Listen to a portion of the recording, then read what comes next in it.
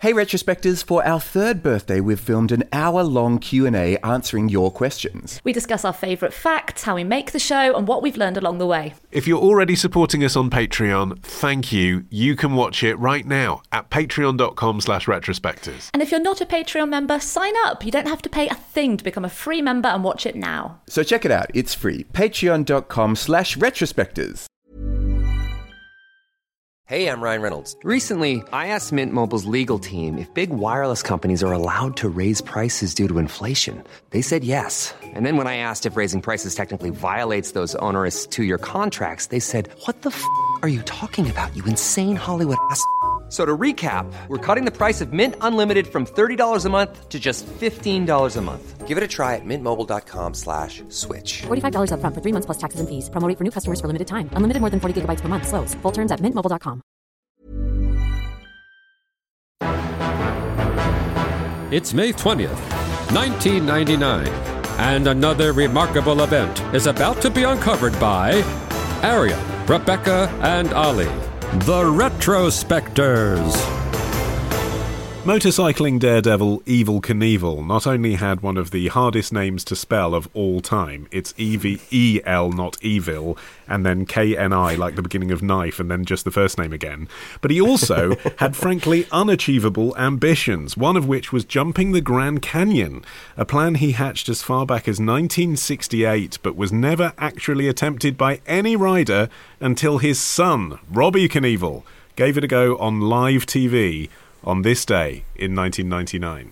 And as soon as he hit the ground, fireworks erupted and the crowd of about 500 people who had assembled to watch this thing cheered. I watched a bit of it on YouTube to see what the whole business was like. It's a very long video, isn't it? It's an enormously long video. It's like 40 minutes long, and you think, actually, as that aired on American TV with American ad breaks, you must have been looking at like an hour and a half special to see essentially all you want to see is 5 seconds. It did remind me a bit of the Jump from Space by Felix Baumgartner, and that feeling of apprehension and like, am I watching a snuff film here? Is he about to plunge to his death? Because if he'd got it wrong, he was going to plunge 600 meters down to the canyon floor. It's hard to say this because it sounds like I'm saying I think I could jump the Grand Canyon at its widest point.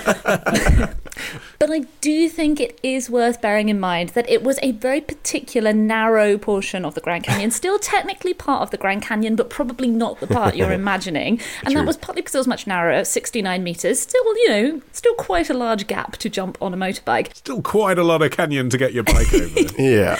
Well, but also the reason that Evel Knievel never got the chance to jump the Grand Canyon is because most of it is owned by the federal government and they wouldn't give their permission. And this particular sliver was owned by the Hualapai Indian Nation and they did give him permission. So the two factors kind of converged to make this the only possible way that he could perform that stunt. Yeah, on the basis that it would attract tourists. So there's this kind of hilarious bit of this Fox Sports broadcasts as well, where suddenly these very kind of all-American Star Spangled Banner type presenters are talking about the miraculous opportunities offered by going to visit the Hualapai Indian Reservation and see the incredible geographic things, go whitewater rafting as a promotional tool. What happens once Robbie Knievel hits the off-ramp and then falls incredibly hard and there's this cloud of dust, and yes, everyone cheers because he is safely over the canyon, but he crashes into this sort of makeshift, it looks like a pile of hay bales or something, and then he's examined by paramedics and they apply a neck brace and then fly him in a helicopter to a hospital for further examination. He did manage to say at some point, "I'm wiped out in the head a little," so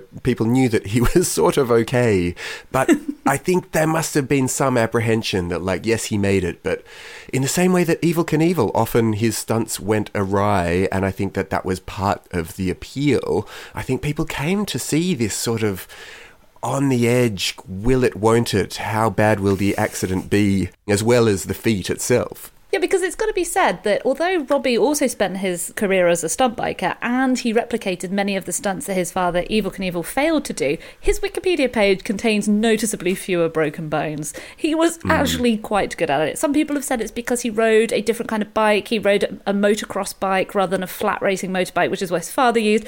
But partly it kind of just seems like he was maybe a bit better at it. Well, he grew up seeing it as a career, didn't he? Whereas Evel Knievel grew up seeing it as a death wish. His whole thing was, he's actually mad. He's going to put a rocket on the bottom of, as you say, a street bike, rather than a bike designed for flying through the air. It's a bit like yesterday when we were talking about the Rubik's Cubes that are designed for competition, right? They're easier to move because you need to be quicker on them. That's what's used now in these bike stunts. They're bikes that are designed for jumping over double-decker buses. Whereas Evel Knievel in the 60s and 70s, they were called death-defying stunts because he literally seemed to defy death when surely he should have died. On one occasion at Caesar's Palace, ending up essentially in a coma for 30 days, trying to jump the water fountains there, a feat that Robbie Knievel then did achieve later. And it's not so surprising when you look into the history of that Caesar's Palace jump a little, that first of all, he was doing everything on a shoestring and he wasn't very well trained and he was coming up with his stunts on the fly. So he did actually manage to talk Caesar's Palace into taking him by inventing this whole fake corporation and talking to the casino owners and then posing as multiple people from his own company to talk to different folks in charge to get them to say yes. But casino owners are the most legitimate of business people. Right, yeah. Seems like you wouldn't be able to pull the wool over their eyes in the aid of a gaudy spectacle.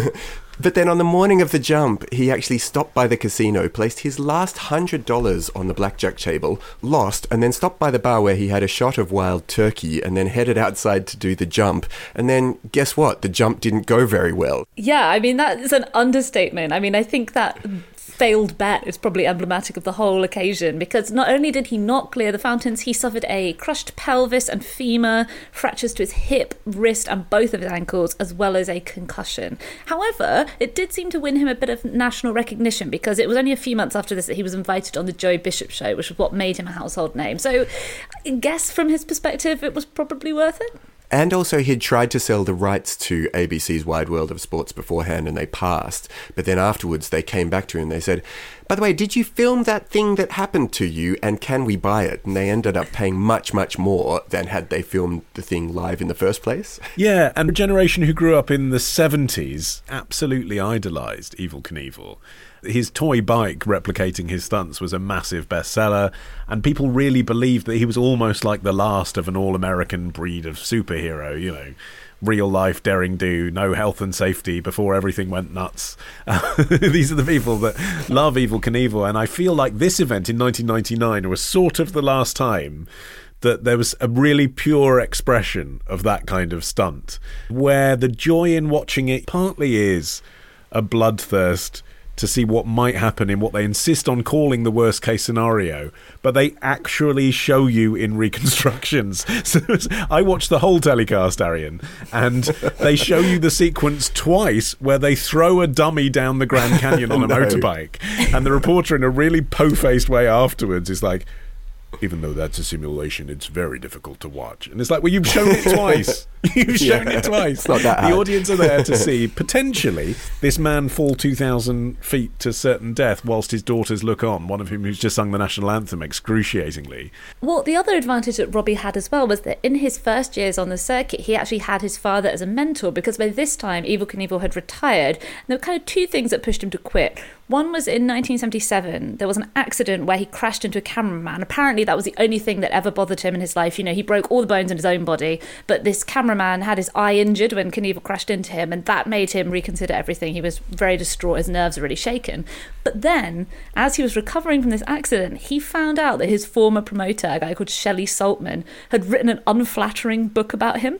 So Knievel, with his arms still in casts, flew out to confront him in California with some associates. And while they held him down, Knievel, again, arms in casts, beat him with an aluminium baseball bat. Whoa. Obviously, this became a legal issue.